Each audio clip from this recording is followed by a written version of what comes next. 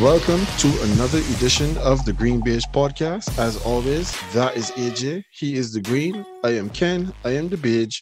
And this is the recap of week number 5 in the NFL. AJ, how are you doing, my brother? I'm good, bro. Chilling. Still waiting to organize some stuff since the move, but generally everything's been good. How's everything on your end?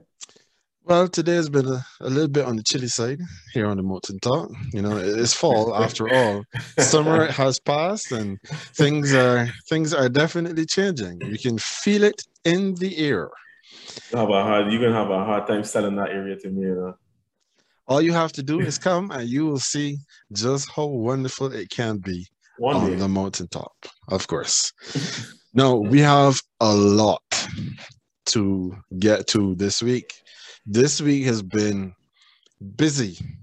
As I mentioned in one of our WhatsApp chats, it feels as if every time we record and then we put our show up, all hell breaks loose on Wednesdays.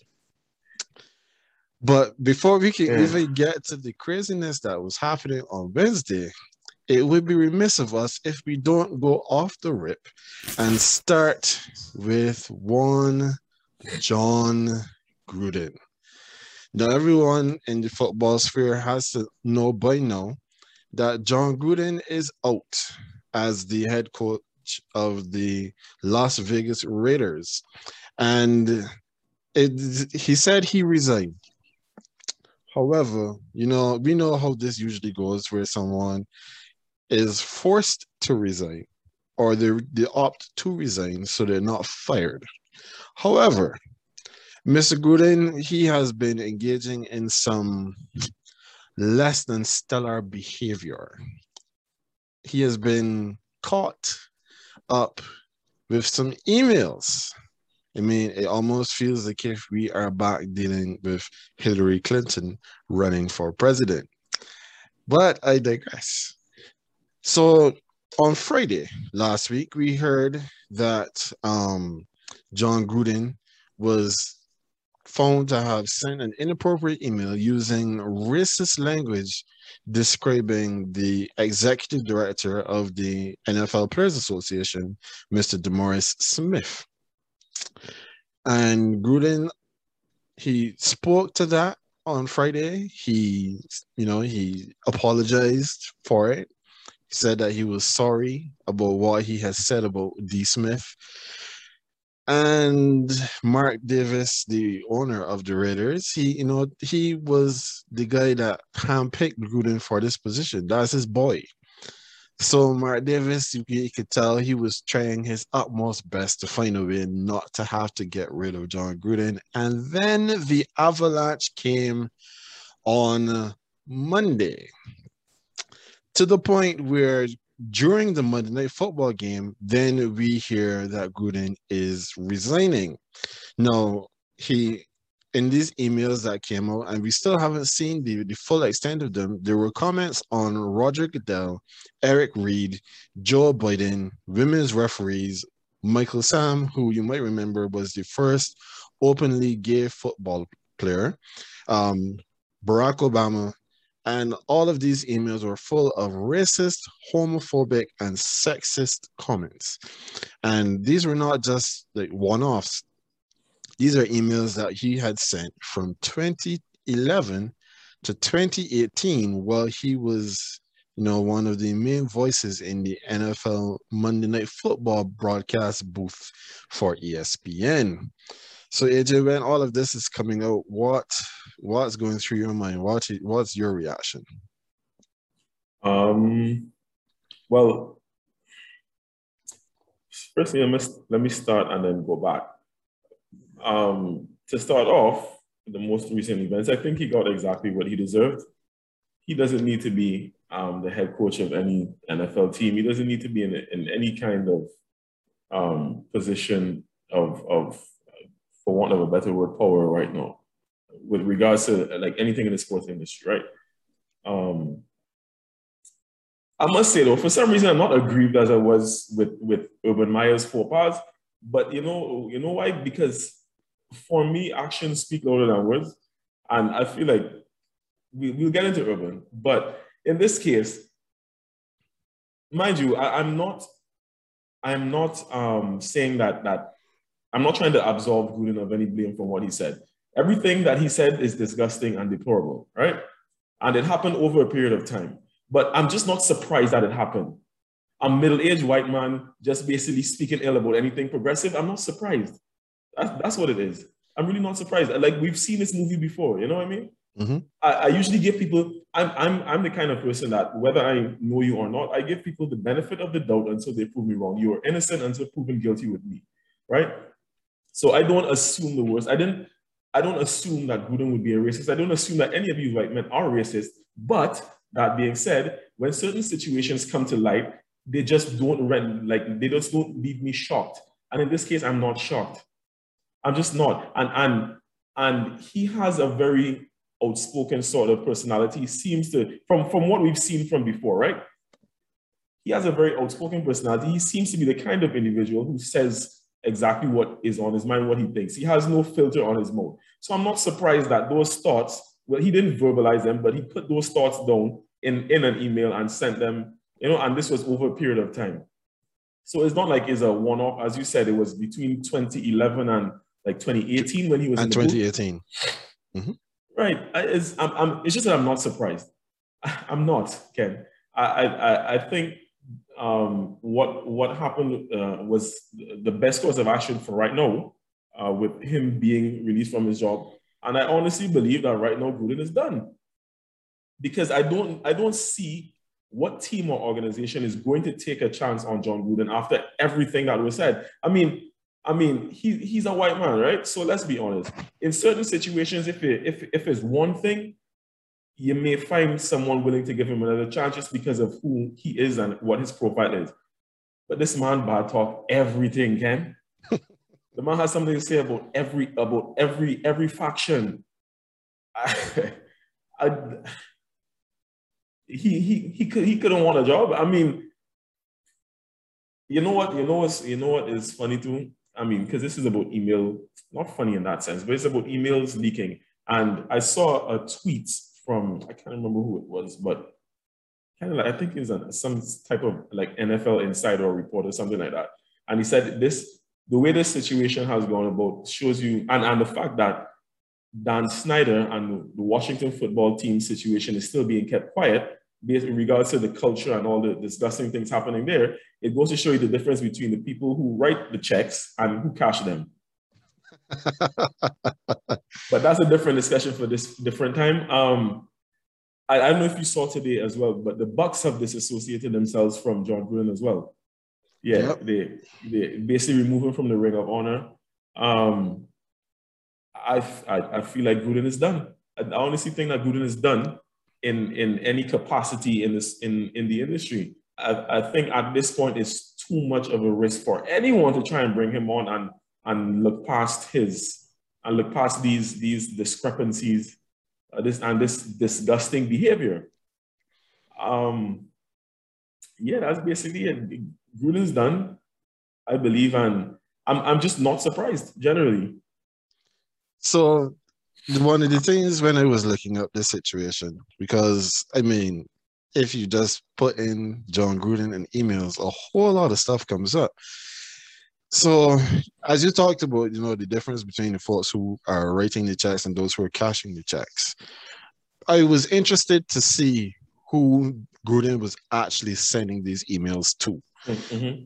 So Bruce Allen, who was then the president of the Washington football team, apparently he and Jon are boys. They're good friends.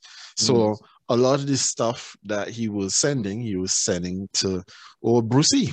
Then Ed Drost, who is the co-founder of Hooters. So that lets you know the kind of guy that we're dealing with. And then there's Jim McVeigh, who is the executive who run the Outback Bowl, and Nick Reeder, a guy down in Florida, who is the founder of PDQ Restaurants. Okay. Now, I remember when this whole situation was unfolding, and we first only heard about the DeMaurice Smith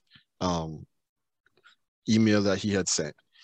I said on Twitter that I did not believe that the DeMaurice Smith email even though it did have some racial connotations, was going to be enough to make him lose his job. Let's not forget, Jon Gruden had a 10-year, $100 million contract with the Oakland, at the time Oakland, now Las Vegas Raiders. Jon Gruden, his comments about DeMaurice Smith, well, yes, they were deplorable. They were about a man who the rest of the league doesn't really seem to like very much. And on top of that, it's not just those who are in power that don't like him, but he has lost a lot of support with the players as well.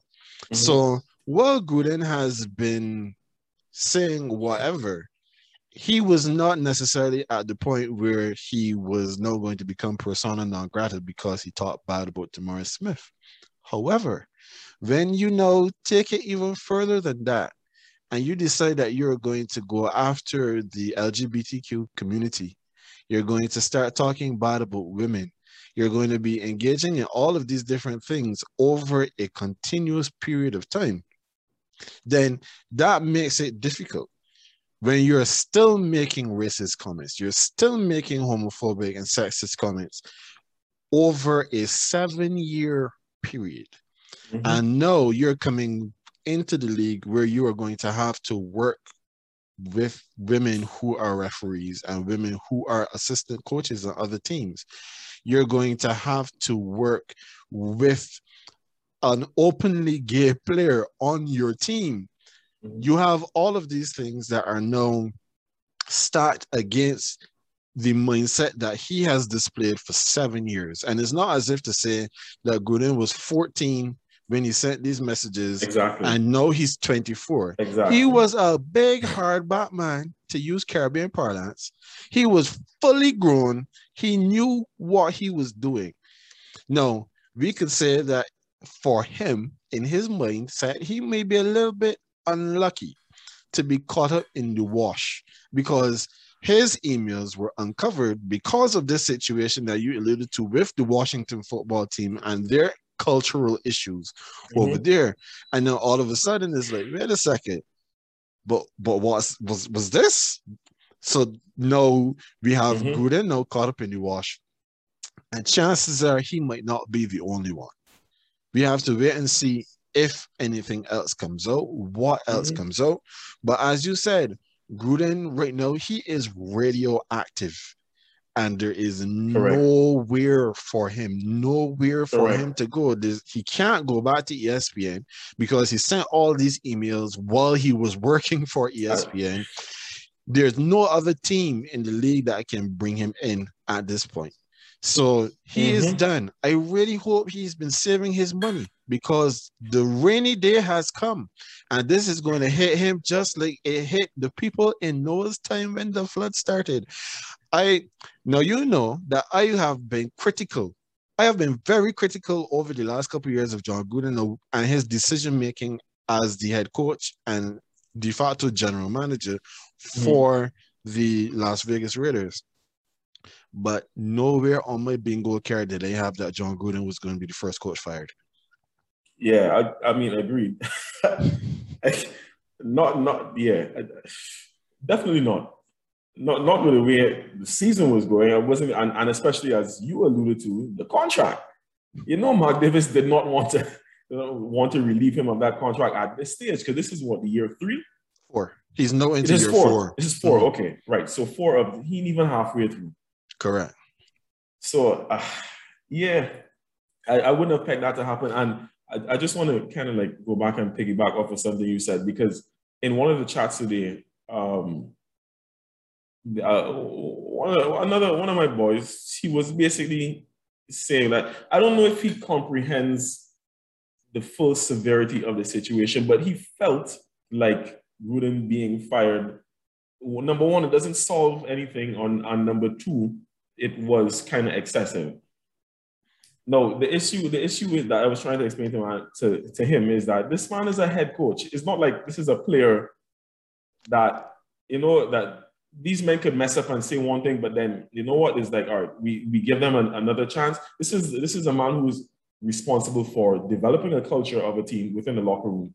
Mm-hmm. And the fact that he's saying these, like he's a head of an organization, essentially. And the fact that he's saying these kinds of things, it is going to basically, is not going to sit well in the dressing room, and not just with players, but also with other personnel, other coaches, and that kind of thing. And like you said as well, it's not as if this man is 14. You ain't sending Jon Gruden now to go and take some sensitivity training. Right. Jon Gruden was like, I think he's like 57. He's in his late 50s now. So either way, he was again, as to use Caribbean parlance, he was a big hardback 40-something-year-old man when he made these comments. There's no way from 48 to 58 or whatever the case is that Jon Gruden changed his stance on the progressive and has a progressive outlook on the world. No, there's no way. So he has to go. He has to go. And no, you just made mention of one Urban Meyer. And that segues perfectly into the second coach that we have to talk about this week. No, we just made passing mention of this situation last week. But for those who may have missed it, allow me to summarize quickly. Urban Meyer, after the game that the Jacksonville Jaguars lost to the Cincinnati Bengals, he does not fly back to Jacksonville with his team. He decides that he is going to just go out and spend some time with his family after the game. But I don't know if his family is at his bar that he was at. Well, then again, I know his family was not at his bar because his wife tweeted a photo of her at home with the children, getting them a bath and all that kind of stuff.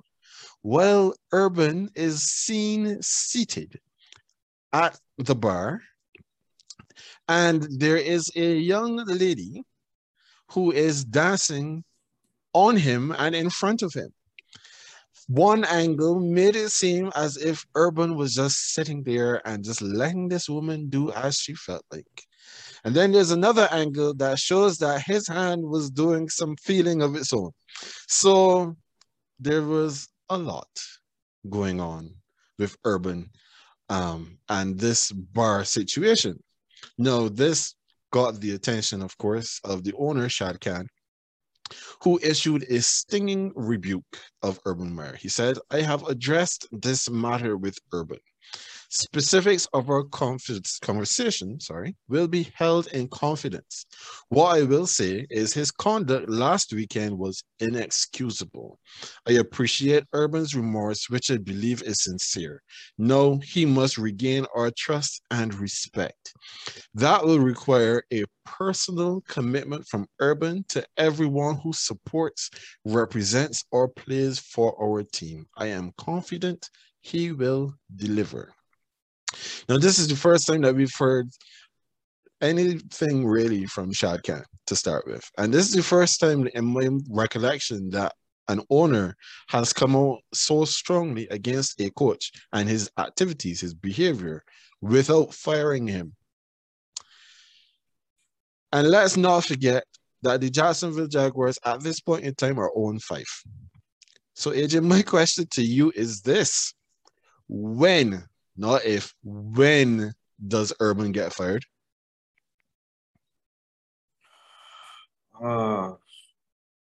So, first of all, I would say, right, that you know how I feel about Urban Meyer, Ken.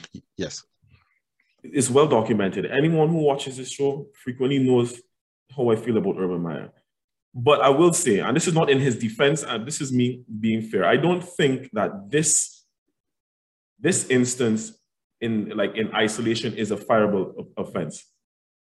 I think this is something that he has to deal with on a personal side, on a personal note. The egregious part about it from the professional standpoint is that he did not fly back with his team, right? Mm-hmm. Now, that can affect the team, but I don't think that he should have been fired for this issue, like the whole scandal, essentially. I don't think he fired for that. However, that being said, it still does matter generally. Number one, because, as I already stated, him doing that meant that he did not fly back with his team. And he had, like, Ken, I avoided listening to the pathetic response that came out of Urban Meyer's pie hole for the entire week or whatever since it happened. Anytime it came up on TV and I was watching something, I went and muted the TV. I don't want to hear a single word out of Urban Meyer's mouth. But what I was able to ascertain is that apparently at some point he said that he felt like it was a way to blow off steam or something. So because after the loss and whatever.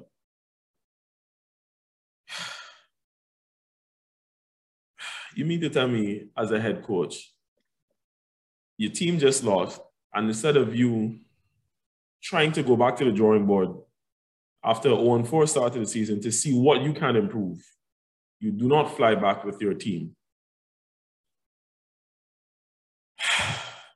This is the part that bugs me the most, you know. Like, I already think that Urban Meyer is a disgusting woman. But what he does in his personal life, that's up to him and his wife and his family. It is the not flying back with your team. Like, I'm pretty sure you heard some other reactions as well. That's unheard of. Mm-hmm. That is unheard of. And then the pathetic excuse afterwards about finding some way to blow off steam. Are you serious? Find some way to win games. That's what you need to do. Find some way to win games. So I'm saying all of this to go back to your initial question. When should he be fired? Well, he's a month in. He's already done so many things that, like, if you lump them up, is like, I know for sure that there's no way that all 53 men on this roster at this time trust Urban Meyer or have faith in him or believe in him as a leader, right? I think that's what you keep an eye on going forward. And with him, if this team really looks like it's heading to 0-16, get rid of Urban Meyer. Because he can't seem to make good decisions off of the field, and clearly he's not making any on them. There's no way that Urban Meyer should be in a position to have his team go 0-16. Not no. So if it seems like they're 0-5 right now, I would say in another month or so, actually, if they're 8, like heading to 9 losses and a win is not on the horizon, even the Jets won a game. Even the Jets, even the Lions, who are winless, look like a more cohesive unit and a proper football team and organization. The kneecap biters, look better than the Jacksonville Jaguars. If Urban Meyer goes like 0-8, anywhere between 0-8 and 0-9, let him go. It's not going to get any better. So I actually said to myself that if or when Urban should be fired, if they do not fire him before then, at the rate things are going, the minute that they hit double-digit losses without winning a game, he has to be fired. Right, so we're not very far off then. No, you're at 8-9. I have it at 0-10. From the time you hit 10, from the time that happens, he should be man enough to walk into Shad Khan's office and say, listen, right? Clearly this is not working. I'm just going to go. And he should go. But when I look at this entire situation, like you, I don't believe that just going out to the bar and having a girl dance on you is a fireable offense by itself. However, as you said, the not flying back with the team, that's a problem. And every commentator I have heard, and I try not to listen to too many so that I don't have too many people coloring my thoughts on these issues. But every commentator I have heard said, as you said, that this is unprecedented. When the teams are leaving the facilities and going wherever as a team, the coach is at the front of the bus. He's at the front of the plane. Right. We are all moving together as a unit because that is what we are. We are a unit.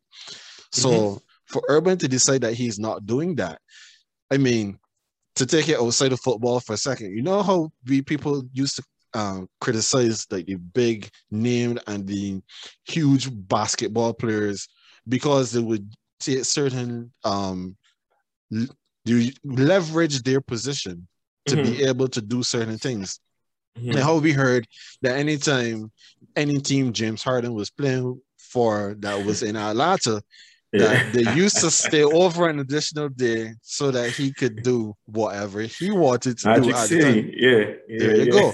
So if Urban wanted to do that, then why not let's all stay and we all fly back tomorrow. Right. Agreed. But he didn't do that.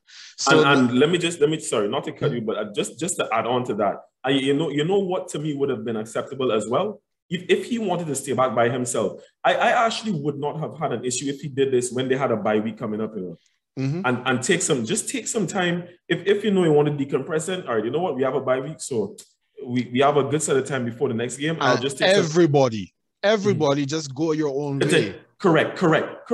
I would not have had a problem with that. But in this manner, no. I'm sorry. Go ahead though. Right. So now we have him staying back in it, and this now being the situation that then presents itself because he decided to do something that he should not have done. As we always used to hear coming at the devil finds work for idle hands. And whenever you find yourself in a spot that you're not supposed to be, chances are something that's happened, and then you end up getting caught being in the spot that you're not supposed to be. So all of that is all being lumped into this situation. You made mention of him potentially losing some of the players in the locker room.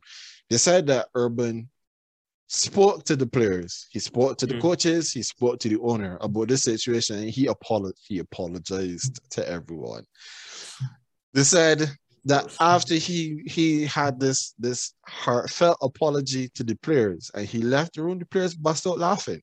The players started laughing at their head coach. He's already lost the locker room. He has already lost the locker room. There is no way that he comes back from this because, one of the main adages we always hear is that winning, papers over the cracks. Right now, they have some massive fissures that there is no covering. There is no covering there. And clearly, he is not the one to be able to try to bring this situation back around. I didn't even know that part. So yeah, he's already lost the dressing room, and I feel my stance on 8 then. Yeah, I still give him till 10 because that's fair. Shad Khan seemed to have wanted him similar to how the guy over there in Vegas wanted Gruden. So Chucky, yeah. So he made, he's probably going to give him so much rope that he has no choice then but to hang him. Now, after we talk about these coaches and what they've been up to, they had some other stuff that went on and some player movement, player movement that's similar to what we would have been discussing in the off season. Every week we were talking about things that were happening, and it felt like if our opening segment was this week in the NFL. And now we're back to again this week in the NFL. Defensive Player of the Year for 2019, your former cornerback, Stephon Gilmore. We were waking up on Wednesday because, like I said, all hell seems to break loose on Wednesdays. We woke up on Wednesday to hear that Stephon Gilmore was being released. Quickly after it was talk of him being released, then he was traded to the Carolina Panthers for a 6th-round pick. Now, this is especially important for Stephon because apparently he is a native of South Carolina. He attended Rock Hill High School and South Point High, and then he went to the University of South Carolina and lives in Charlotte in the off season. Now, AJ, this is your former player who has been traded away basically for peanuts. So when you see this happening, what are your thoughts? How do you feel about this? I expected Gilmore to be traded out like in last season, a year ago almost. So I'm genuinely not surprised. I knew it was coming. I was shocked to wake up and read that he was being released. I was like, man, you mean we ain't gonna get anything for him at all?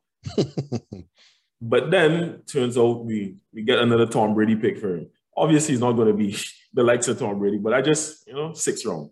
It obviously reeks of desperation. It's like, all right, you'd rather get something for him than let him be a free agent and go to a team that he can possibly strengthen. So I mean, I don't know how it was worked out. If it was any kind of goodwill that he ended up back home, I highly doubt it. But it could be just be some sort of coincidence. But I'm not surprised. He hasn't played for a while. Obviously, he's in his early 30s now. Contract talks had stalled. It wasn't that Bill didn't want to pay him, but Bill wanted to see him fit before he gave him the pay raise. It didn't happen. He was on the PUP list for a little while. Right now, the Patriots offense is what stinks, but the defense is a top 5 defense in the league. Mm-hmm. So it's not like he's necessarily like, obviously he's a top player. So, you know, he will definitely make our secondary better than it is. But the fact of the matter, you know the Patriots mantra is next man up. So the defense has been doing a job without him. So instead of paying him, and you know how Bill is, Bill will move on from you before you have the chance to deteriorate as a player before his eyes. So he moved him on. I'm not surprised. Again, like I said before, like, we've seen this movie. So I'm not surprised. I'm not hurt. I knew it was going to come to an end. I never expected him to retire a Patriot. I'm really grateful for what he did. He was arguably my favorite player when he was there, but the time had come. I'm sorry it had to end this way, but, you know, the time had come. Well, as I had told you when we talked about this, just after it happened. So first we heard that Gilmore was out completely. We just knew that he was done. Okay. And then we hear, he's being traded to the Panthers. Okay, no, I didn't know all about this homecoming thing, but I said that I really, really wanted Stephon Gilmore to come to New Orleans because I can't see what team wouldn't like that needs colors. Yeah, but then having read all of what I've read and seeing that like he's from Carolina, he was a Panthers fan all this time. I have come to peace with the fact that he was never going to put on black and gold because that's a straight division rival. The chances are he hates our guts, just like how we really don't care anything about the Panthers. So I've had to come to terms with that. But it was like we're going to release you, and then we put it out that we're going to release you. So Carolina picks up the phone and is like, well, if we don't get him, because one of the places that was rumored to be looking to bring him in as soon as they would have put him out the door was Tampa. And they were like, we can't let him go to Tampa. And I agree, they can't let him go to Tampa. I'm not looking for anybody else to go to Tampa. Tampa has just been literally bringing in whoever they can. So they called and they were like, so maybe, how about we could give you a 7th and you send us Gilmore instead? And they were like, a 7th? Well, that's basically like, that's giving away pennies on the dollar. Can you do a little bit better? How about a 6? Do you have a 6 in your pocket? Because a 7th is not good enough. So do you have a 6 in your pocket? That will make this a little bit more, a little more palatable. And let's say, all right, sure, no problem. We could do a 6. Not even a 6 for next year. I think it's a 6 for 2023 or something like that. Yes, it's a couple of years down or something like that. I don't even care. Exactly. And they didn't care either. They were like, sure, we'll take that. And off he goes to Carolina. You remember in the chat as well, I did allude to that. I was saying, there's no way. I feel like Bill, I don't know how serious this is, but this is just my narrative that I'm going to stick to. I feel like Bill did not want him to end up an ally of Tom Brady, so he made him an enemy of Tom Brady. There you go. I was saying that in the chat. It sounds feasible to me. Exactly. So I mean, it's a win-win. They get him off the books. His contract is gone. They don't have to pay him, and they don't have to think about him going to Tampa.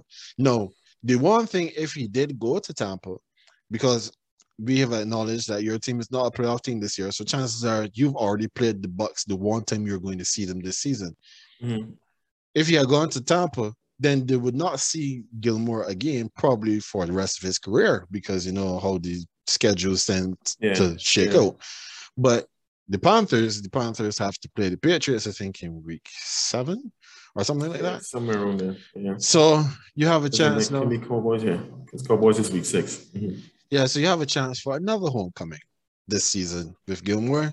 But we wish him all the best. Oh, for sure. No hard feelings at all whatsoever. No. After we talk about Gilmore, then somebody else that I like, one team decides we're going to cut somebody, and then somebody says, "Hey, well, let's get involved in this cutting action too." And that was the Dallas Cowboys, where you are now, and Jalen Smith. No, they decided that Jalen Smith, he was surplus to requirements, and they cut him. And within an hour of him being released, he is signed with the Green Bay Packers for the rest of this season. Now, what I found was interesting in this situation is that Jalen Smith is actually owed $7.2 million from the Dallas Cowboys after his release. They still have to pay him quite a bit for the rest of this season. Now, in my research, I did see that there was a comment by one Jerry Jones who said that Jalen Smith has something called drop foot, and that this was lingering since his last injury. Now, I had no idea what drop foot was, so I had to look that up, and it said that drop foot or foot drop is a general term for difficulty lifting the front part of your foot.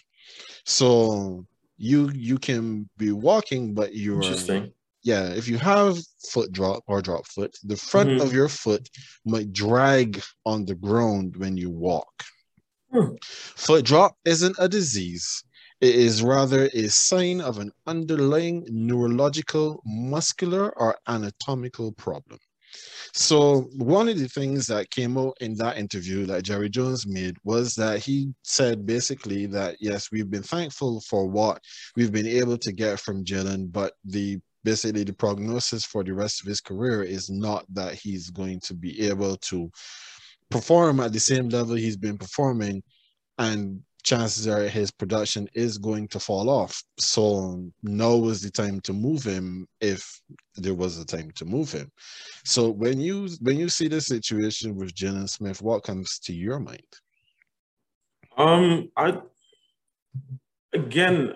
I guess Jalen Smith's name wasn't necessarily on my radar. So when it came up is when I really took note of the entire situation. And then looking back at it, that's what happens when players get injured. They fall out of favor, fall down the depth chart, especially if they get replaced by a younger and better model. Right now, Micah Parsons is like the savior of this defense. It just, like everybody just bowing down at Parsons' feet. Man could do everything. And Jalen Smith was owed some money. He had recently enough signed a big enough deal. He's injured. I see the situation in sort of the way I see Gilmore's, in that you don't know that this man is going to be fit enough to play a 60-game season anymore. He's going to have this lingering injury. He's getting older, and you don't want to have to shell out money every season to pay him. So yes, while they will have to pay him the 7.2 this year, we will clear up some cap space for them in the upcoming seasons, so that they won't have to be paying a man who could potentially end up on IR in the next few games, or I should say a few games into the season. So I don't think they needed him, so they cleared up some space. It seems like a good enough move. I don't think there's any malice in it. It's what happens. And Jalen Smith is talented enough that, as you can see, he was already snapped up. So another team decided to take a flyer on him, and I think he deserves another chance. But I can't say I fault Jerry this time for cutting his time short in Dallas. Yeah, this is one thing that I agree. We can't really be too hard on Jerry for, because it is a sensible business decision. Yeah.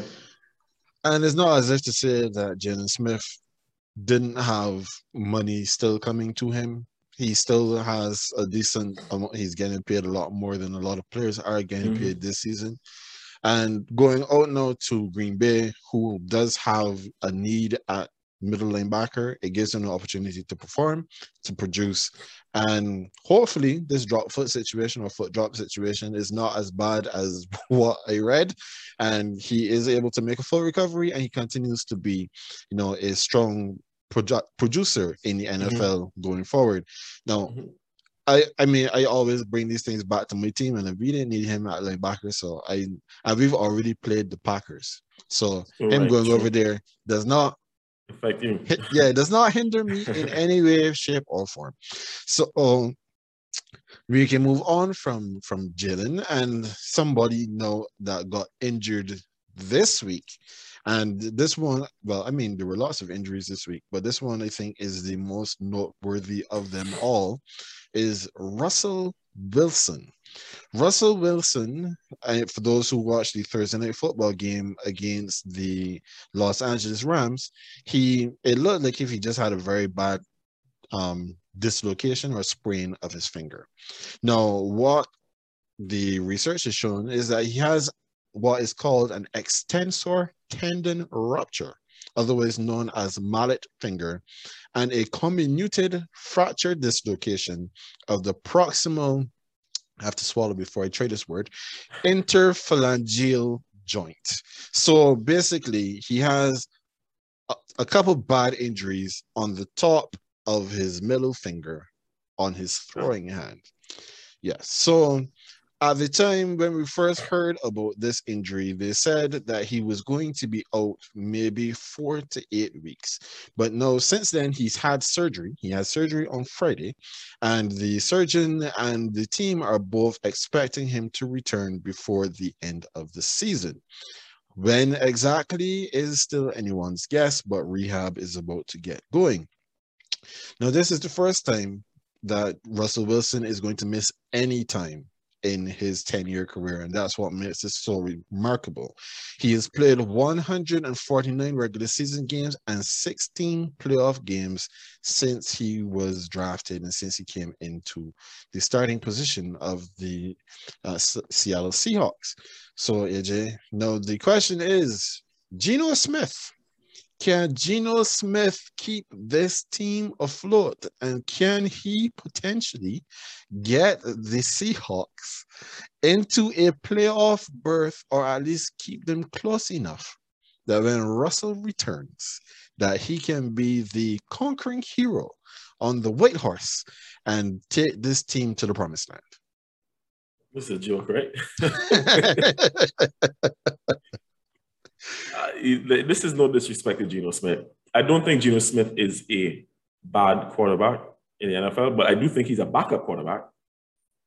I can't say I have enough faith in Geno to lead a team week in and week out, especially in this division. I don't see how it happens. Mind you, I'm not even saying that he's going to go winless. He may win one or two games. You never know. He might even pull off 3. But I do feel like the Seahawks are going to try to rush the ever impenetrable Russell Wilson back from this injury, because they will be in a very dire situation. I think they're going to rush Russell back. This is unprecedented for the Seahawks in the Russell Wilson era. So they're not going to want to miss the postseason. I think they're going to rush him back way too early. As you, when you outline his injury, it's an injury in his throwing hand, and a finger too. So that means, I don't see how he avoids getting hit on that finger in the future. That's the point, because he's going to have people in his face once again, right? This is not good for the Seahawks going forward. Not just this season. I mean, for the next coming seasons. I don't know. I know Russell Wilson. We all know that Russell Wilson takes care of his body. So I'd very much like to see how he bounces back from this, but I don't think that this works out long term. In the short term, Geno Smith is not going to keep these guys afloat in this division. It's not going to. I cannot see that happening.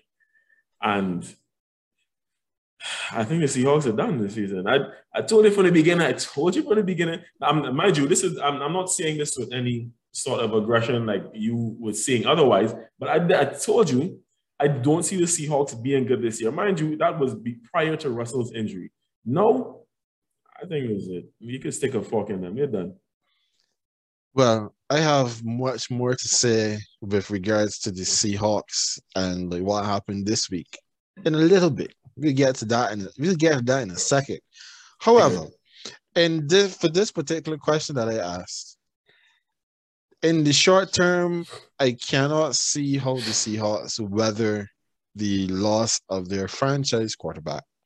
Now, Geno Smith actually did not play badly when he came in. He didn't. In that game on Thursday. Mm-hmm. And except for the interception that he threw at the very end, he looked as if he could have made some magic happen with the Seattle offense. That said, this is still a team that is now 2-3.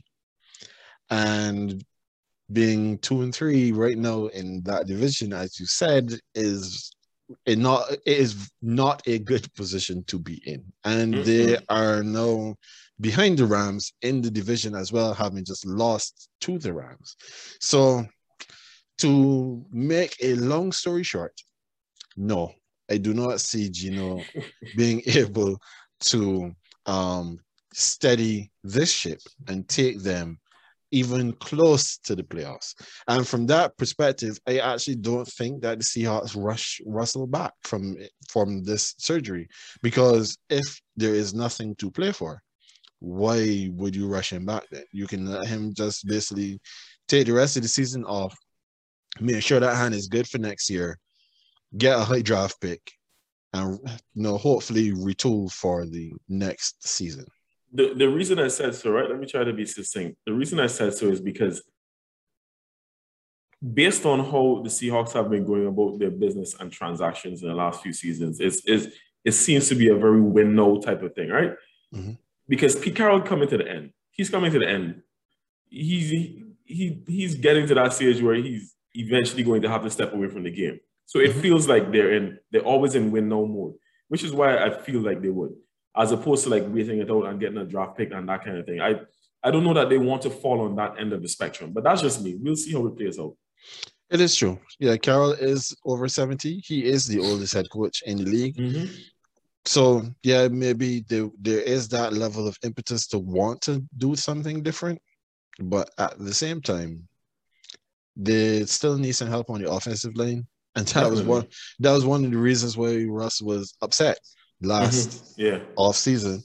Mm-hmm. And now just one last thought on this. Aaron Donald, I do not know what it is with him and injuring quarterbacks' hands. I didn't say this anywhere else. I was saving it for here. Aaron Donald, he injured Drew Brees' hand. Right, it was Drew, is it right? Yes. Right. It was your guy. I know he's come back now and injured Russell Wilson's hand. Something is wrong with that man and he made a steal or something like that. Yeah, he made a steal. Yes, something like that. Anyhow, now we are on to the blitz. We are, we've had a lot of talk about what happened outside of the games. Now we need to talk a little bit about the games. Now, of course, well, for me, this is an honorable mention because I didn't have them anywhere in my list, but the Monday Night Football game that happened on Monday night was incredible.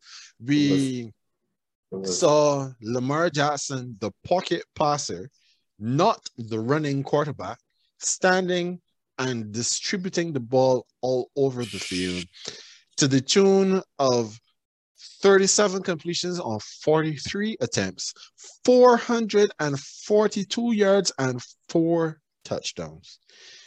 Lamar Jackson quarterbacks the Ravens and brings them back from a 19-point deficit to defeat the Indianapolis Colts in overtime, 31-25. Honorable mention, it would be remiss of me not to do this. I must be fair. I have been critical and I've laughed at Carson Wentz many times, but he was very good last night with 25 of 35, 402 yards and 2 touchdowns, no picks. So somebody had to lose. I'm personally happy that Lamar Jackson and the Ravens were the winners. That is an honorable mention. But I don't know if you had them anywhere. But let's get first to the biggest winner this week. Who was your choice of biggest winner this week? I mean, you were so eloquent in speaking about last night. I think that was a big win based on how it happened. But I'm pretty sure at some point I picked the Ravens already. I'm not going to go with them again. My biggest winners of the week actually were the Cardinals. And I'll tell you why, right? I'll tell you why. The Cardinals were blowing out opposing defenses, right? They're fifth in the league in total yards. They're fourth in points per game. Against the Niners, they met a stout defense that was not giving them anything. And they still managed to grind out the win. Now, the offense as well, I had his toughest outing. Sorry, not as well, but the offense, that was his toughest outing of the season. And in turn, the defense was able to put on their best outing of the season, restricting San Francisco to only 10 points. Mind you, granted, they were playing against a rookie in Trey Lance, but still, the job needed to get done and they did it.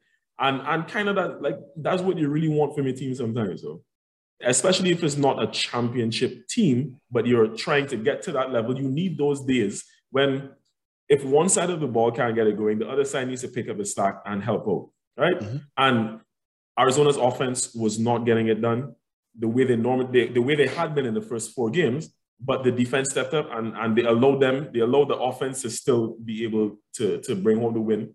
I'm not saying the defense didn't as well, but because of that, they're now 5-0. And the fact is there are now 2 backup quarterbacks playing in their division. Russell Wilson is down for the first time in his career.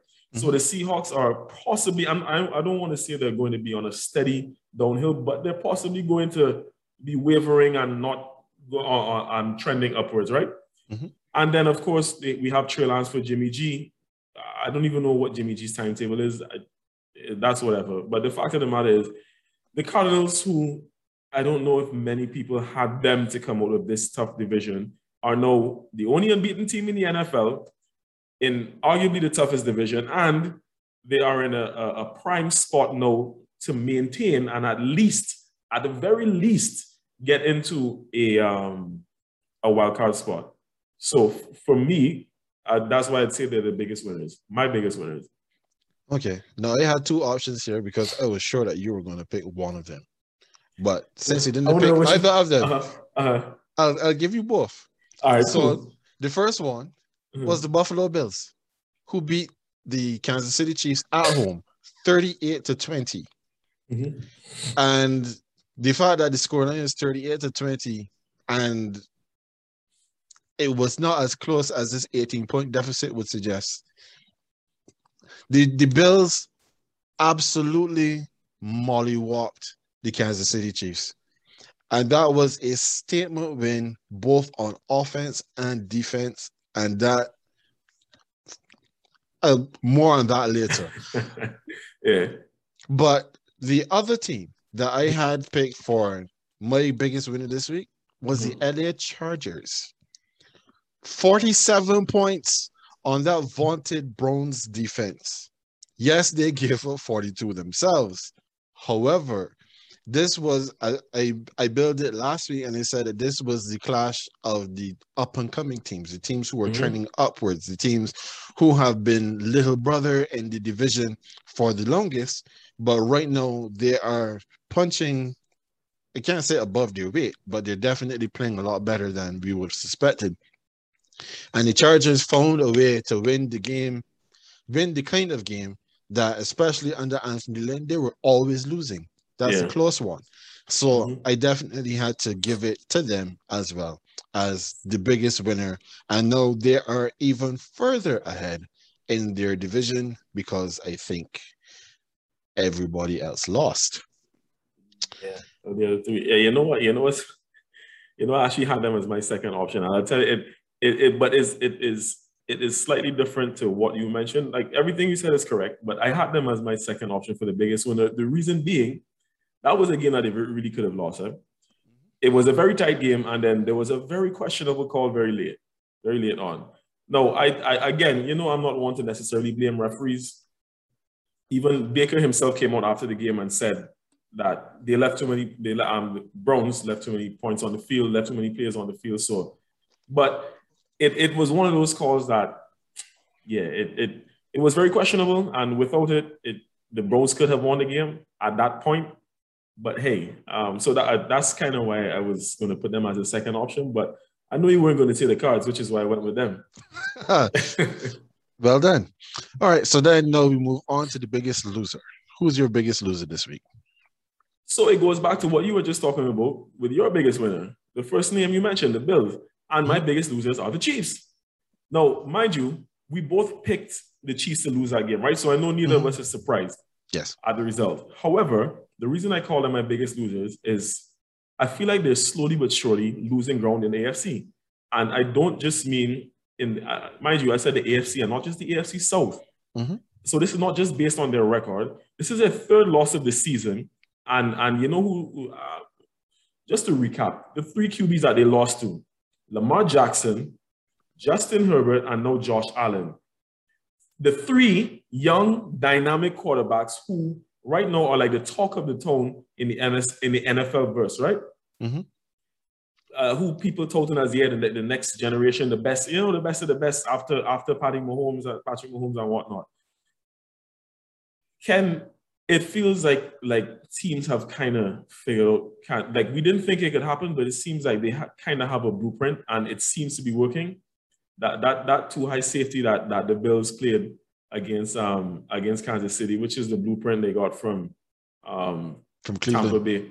I'd say Tampa Bay in the Super Bowl, but yeah, either way, there's that is kind of like hampering Kansas City offensively, and the running game is pretty much shot.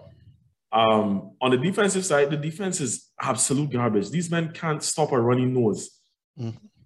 So it's like, if your defense ain't stopping you from giving up points, and then your offense is struggling a bit, and other quarterbacks, I'm not going to say that they're catching up to Mahomes in terms of talent, but there are other quarterbacks who are having some career years, who looking real good in their teams. And I just feel like no one fears the Chiefs anymore. Like, they don't have that aura about them. And these teams who are well constructed with these dynamic quarterbacks who can actually make plays and make things happen, they are narrowing the gap. And I really think that the Chiefs are in trouble.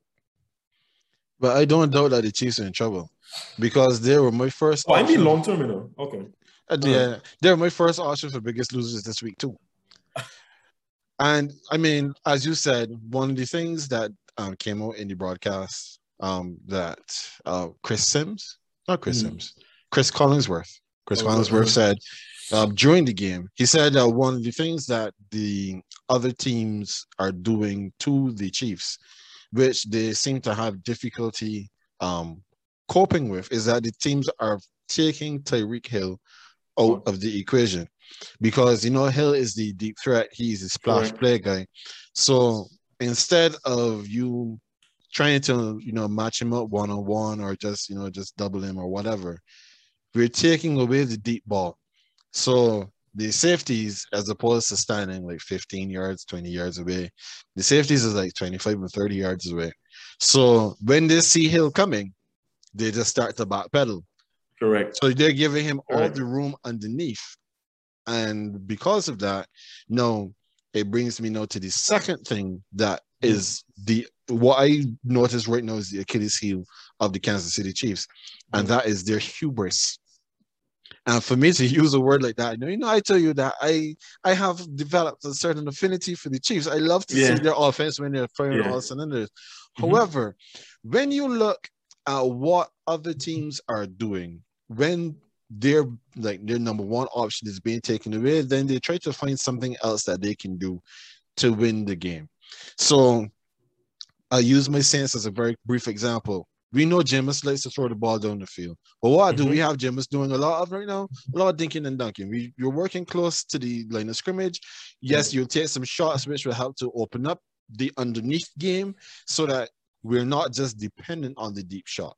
However, when you look at what the Chiefs are doing, The Chiefs aren't being able to make the splash plays. They're being forced to nickel and dime. They're forced to have 10, 12, 14 play drives to march down the field. They're not built for that mentally. It's not that they can't do it. It is that they've been so good for so long and throwing the ball down the field so much that no, to force them to do this, it makes them uncomfortable and they're making mistakes. And until Andy Reid, Eric Bieniemy, Patrick Mahomes, they come together and say, all right, listen, we need to institute a much more of a short to intermediate passing game, not just using this to try to set up the big play, but we are actually going to make this a part of the game plan so that then we take the shots when they're there, as opposed to just trying to manufacture shots on almost every play, which is why then Patrick Mahomes is out here still running for his life, even though his line has improved. Then until they do that, they are going to find themselves in these kind of problems when they come up against teams that have a decent defense and a quarterback who is willing to take them on and can put up the points that they are accustomed to putting up. Now, I had another team selected as well for my biggest loser, but I mean, we already talked about them. That was the Seahawks. They're no 3 games back of Arizona. They just lost the quarterback. So they are in a lot of trouble. Moral victory. Who do you have as your moral victor this week? I feel like it's very possible that we may have the same option here, but because the biggest one for me that I saw, and most blatant one, was the Bengals, because Joe Burrow went toe-to-toe with Aaron Rodgers. And I mean, Aaron Rodgers has a much better weapon in his offense, so he ended up with more yards. Yeah. So he ended up with more yards. Joe Burrow's best weapon is his pally from LSU, who's a rookie. So there's no comparison between Jamar Chase, who seems to be a good receiver so far, but there's no comparison to arguably the best receiver in the game in Devontae Adams, right? That is correct. But both teams had chances to wrap up the game in regular time, but as we were joking about, the kickers chose week 5 in the NFL to have a historically putrid week. Yeah, yep. I'm not sure if you saw that stat, but you know that week 5 saw the most ever missed extra points in a week in NFL history? Yeah, 19 misses. 13 extra points. I think it may have been 19 misses in total, but 13 extra point misses, right? Right. So anyway, the game goes into overtime, and eventually the team with more mettle, with more experience, comes out the winners. A field kick from Mason Crossbar. It was a free kick, field goal from Mason Crossbar. But I feel like the Bengals did well, and that win shouldn't demoralize them, but it should instead like motivate them to show that, you know what, we're not a pushover team. We're definitely not the worst team in our division. So that's for sure. So there is still hope for us to push on and still get more wins this season and possibly be an above 500 team. Well, I actually did not have the same team as you for my moral victories. Well, that's good. No, I know we have some colleagues in some chats who hail for this team. And one of them, he has been saying before the season even began that he wants to get a refund on his quarterback. And that's the Indianapolis Colts. But they will be interested to know that I have the Colts as my moral victors for this week. The Colts have not looked good pretty much all season long. They have struggled often in games, and they have not played very well with their quarterback, who we didn't even know how much he was going to play. I mean, to be fair, we still don't know how much he's going to play, but he's playing right now, and he just had the best game of his career. The Colts are still in a dumpster fire of a division. And what they have shown in this game, with the running game looking good, with the quarterback being able to make plays, the wide receivers and more Ali Cox at tight end, they played really well against what we all consider to be a relatively stout defense with the Baltimore Ravens. They should take heart, and they should be telling themselves, well, okay, if we can do this on the road against the Ravens, maybe when we get back home and we have our we are in our building. We have the rest of the season ahead of us. Maybe we can actually try to harness what we had in the first half. We can, we set fire to what happened when Lamar Jackson went hurry up, and then they just couldn't keep up. But they can take what they did in the first half and hopefully build on that. Now, the caveat is that they don't have much help right now at corner because they lost both their starting corners in that game. They lost their safety as well. Their secondary was in trouble, and that made life easier for Lamar. But at the same time, they can put up points, and the rest of the defense is still pretty good. Hopefully, this is a sign of better to come. And maybe Carson Wentz is able to convince the fans of Indy that a refund is not required. All right, so that brings us to the end of the Blitz. I know we'll just quickly look ahead to week 6. Now, week 6 begins the bye weeks. And for especially those of you who play fantasy, this is usually the start of headaches and trying to find some replacements. And this week, we have the New Orleans Saints, the Atlanta Falcons, the New York Jets, and the San Francisco 49ers. They are all on their buys this week. So, AJ, what games are you looking forward to the most for week 6? This might surprise you, but I'm actually looking forward to the Thursday night game, the Bucs versus Eagles. I had to write an article about that, and so this is why. So the Bucs have the best run defense in the league. They've given up the least yards on the ground in the entire NFL. However, they have the worst passing defense, giving up the most yards through the air. No, the Eagles can pass the ball, but they can't run it.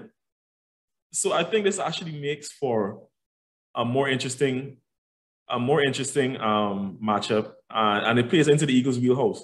And added to that, like, it's a short week, and those games always seem to be a little more nitty gritty. Like I said, short week, teams traveling and all that, and with injuries coming into the fall, it adds a bit of intrigue to me. Secondly, there's my game, the Cowboys versus the Pats, my team versus my current home city, for personal reasons, of course. But on a serious note, the Pats have a top 5 defense. So I kind of want to see if we would be able to slow down Dallas a bit. I don't know how possible it is because Dallas has played a top 5 defense for the season so far in Carolina, but that was at home, and they mollywhopped them, to use your word. Put up 36 points on a Carolina team that I don't think had given up double digits in points up to then. That was in week 4. So the fact that Dallas tore that defense apart, this time they're on the road. So I want to see what we do. And then I'll just say the last game is Chargers versus Ravens, and I don't think I need to explain why. It is true. And I am with you on the Chargers versus Ravens. That was one of my picks. That actually was the first one I had selected. That game is definitely going to be interesting. Then the other 2 games that I had picked, the Cardinals versus the Browns. The Cardinals versus the Browns is going to be a very good game because the Browns, they still have a good defense, even though they just gave up 47 points to the Chargers.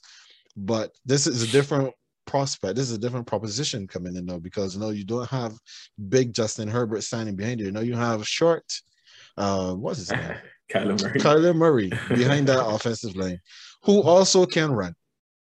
And we're seeing interesting things happening from the Cardinals' run game is better than I thought it was going to be coming into this season.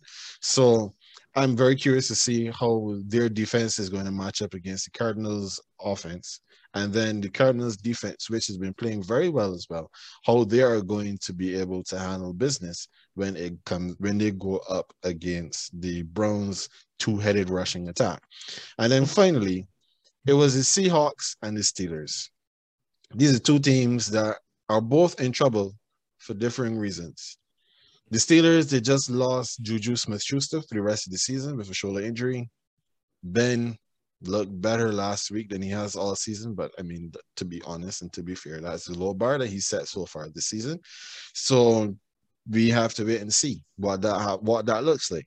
On the other end, we have the Seahawks, who are playing their backup quarterback, but they still have a lot of weapons on offense. Mm-hmm. So the Steelers defense has not been performing at the level that it has in the past, where it can carry this misfiring offense. So it's going to be interesting to see how that game plays out. Now, that brings us to the end of our topics for this week, and it is your turn with our final thought for this week. So I have no idea what you're talking about, sir. So take it away. No, it's nothing negative. It's no rant this week. We started off the show talking about a couple grim topics, and firstly talking about a head coach in the NFL, a winning coach at that, Super Bowl winning coach who had some very disparaging things to say, especially about women. Even before that was added to our rundown for tonight, one of the things I thought about speaking about, which after hearing about that incident sort of cemented my stance on speaking about this right now, it's actually nothing bad. I just generally want to outline the fact that there are a couple of female athletes that I'd like to talk about. So our focus here on Green Bay is usually the NFL. So we don't necessarily get the chance to speak about female athletes on a very regular basis. So that's why I kind of want to highlight a couple of female athletes tonight, because I'm pretty sure you're aware, but I don't know if you're following, but the WNBA finals are currently in progress, right? And in those finals, there are two of the greats of women's basketball going at it. Candace Parker, number one overall pick in the 2008 WNBA draft by the LA Sparks. She was Rookie of the Year and All-American, League MVP, and All-WNBA first team. She was a rebounding leader and the Female Athlete of the Year as per the Associated Press. All of this was in her rookie season, 2008, right? Now, she has so many accolades, I won't go into all of them, but throughout her famed career, she did win a championship with the Sparks in 2016. It's her sole one up to this point. She was a finals MVP in that championship run. And after 13 seasons in LA, she left the Sparks to come further out to the Midwest. And she's now at the Chicago Sky and helped them get back to the WNBA finals, which is going to be only their second appearance. Well, not going to be because it's already begun, but it is their second appearance in the WNBA finals, right? The previous one, they did not win. I think they actually lost to the team that I'm about to mention right now, who was led by Diana Taurasi, the Phoenix Mercury, and Diana Taurasi, who was the number one pick as well in the 2004 NBA draft. There's a couple of women who have been around this game for a while. That's why, so they're undisputed greats in this thing, right? Taurasi herself was a Rookie of the Year and All-NBA, All-WNBA first team. She's a 5-time scoring champion in the league, a 3-time WNBA champion, 2-time finals MVP, and 1-time league MVP. She spent her entire career so far with the Phoenix Mercury and is now trying to win her 4th chip, which would put her among some elite company, right? Mm-hmm. There are many of them in that because this league began in, I think it's 97. So I think there is Rebecca Brunson. I know she has 5 rings, but there are a few with 4, like all those who played for the Comets in the first 4 years, and then Meyer Moore has 4. I'm not sure who else is on the list, but Taurasi is looking to get into that elite bracket with regards to rings, right? So game 1 already took place, and the Sky won that game 91-77, and game 2 is Wednesday night. No, the thing is, the Sky have, like I said, they've never won a championship, and they have the one finals appearance, and the Phoenix have as many rings as Taurasi has. Like, they've only won from the time she's been a part of the organization. No, I just wanted to highlight this because, like I said, we don't get many opportunities to speak about women's sports. And right now with this going on and with the 2 heavyweights going at it, like, this is something that I'm actually going to tune into. The game 1 was on Sunday night, and I got completely wrapped up in the NFL and forgot that game. But again, game 2 tonight, Wednesday night, I am definitely going to be tuning into that. There's nothing specifically going on then, but I want to be a part of witnessing this series. So if you're interested in seeing some greats, regardless of their gender orientation, then tune into this series. It should be a very good one. Yep, it definitely should be, because I remember I saw when the playoffs had first begun, when we talked about Chicago Sky, that they were the sixth seed getting into the playoffs. Yeah. And as a sixth seed, nobody really expects you to get very far. However, they did have Candace Parker. And if you have the best player on the floor, you always have a chance. And the real CP3, I call her. It is true. And now, like, I actually kind of lost track of what was happening in the WNBA. Mm-hmm. And now that you say that, her team is in the finals, is like, yeah, I'm there. I'm definitely going to be paying attention to that. Yeah. Candace Parker versus Taurasi. I mean, obviously there are other players there to talk about, but like I said, these are the two heavyweights. And I'm actually very interested in seeing the remainder of this series. Correct. And anytime you have two heavyweights going at it, I mean, we can only hope that it goes as entertaining as Tyson Fury. I know you were about to say that. As Fury and Wilder. Yeah. Because that was also a very entertaining game on Saturday. Yeah, that was. No, well, I said game, boxing match. Yeah. Yes. No, that is a great spot for us to end this week's episode of the Green Beige Podcast. Of course, like, subscribe, tell a friend. As always, that is AJ. He is the Green. I'm Ken. I'm the Beige. And we will see you next time.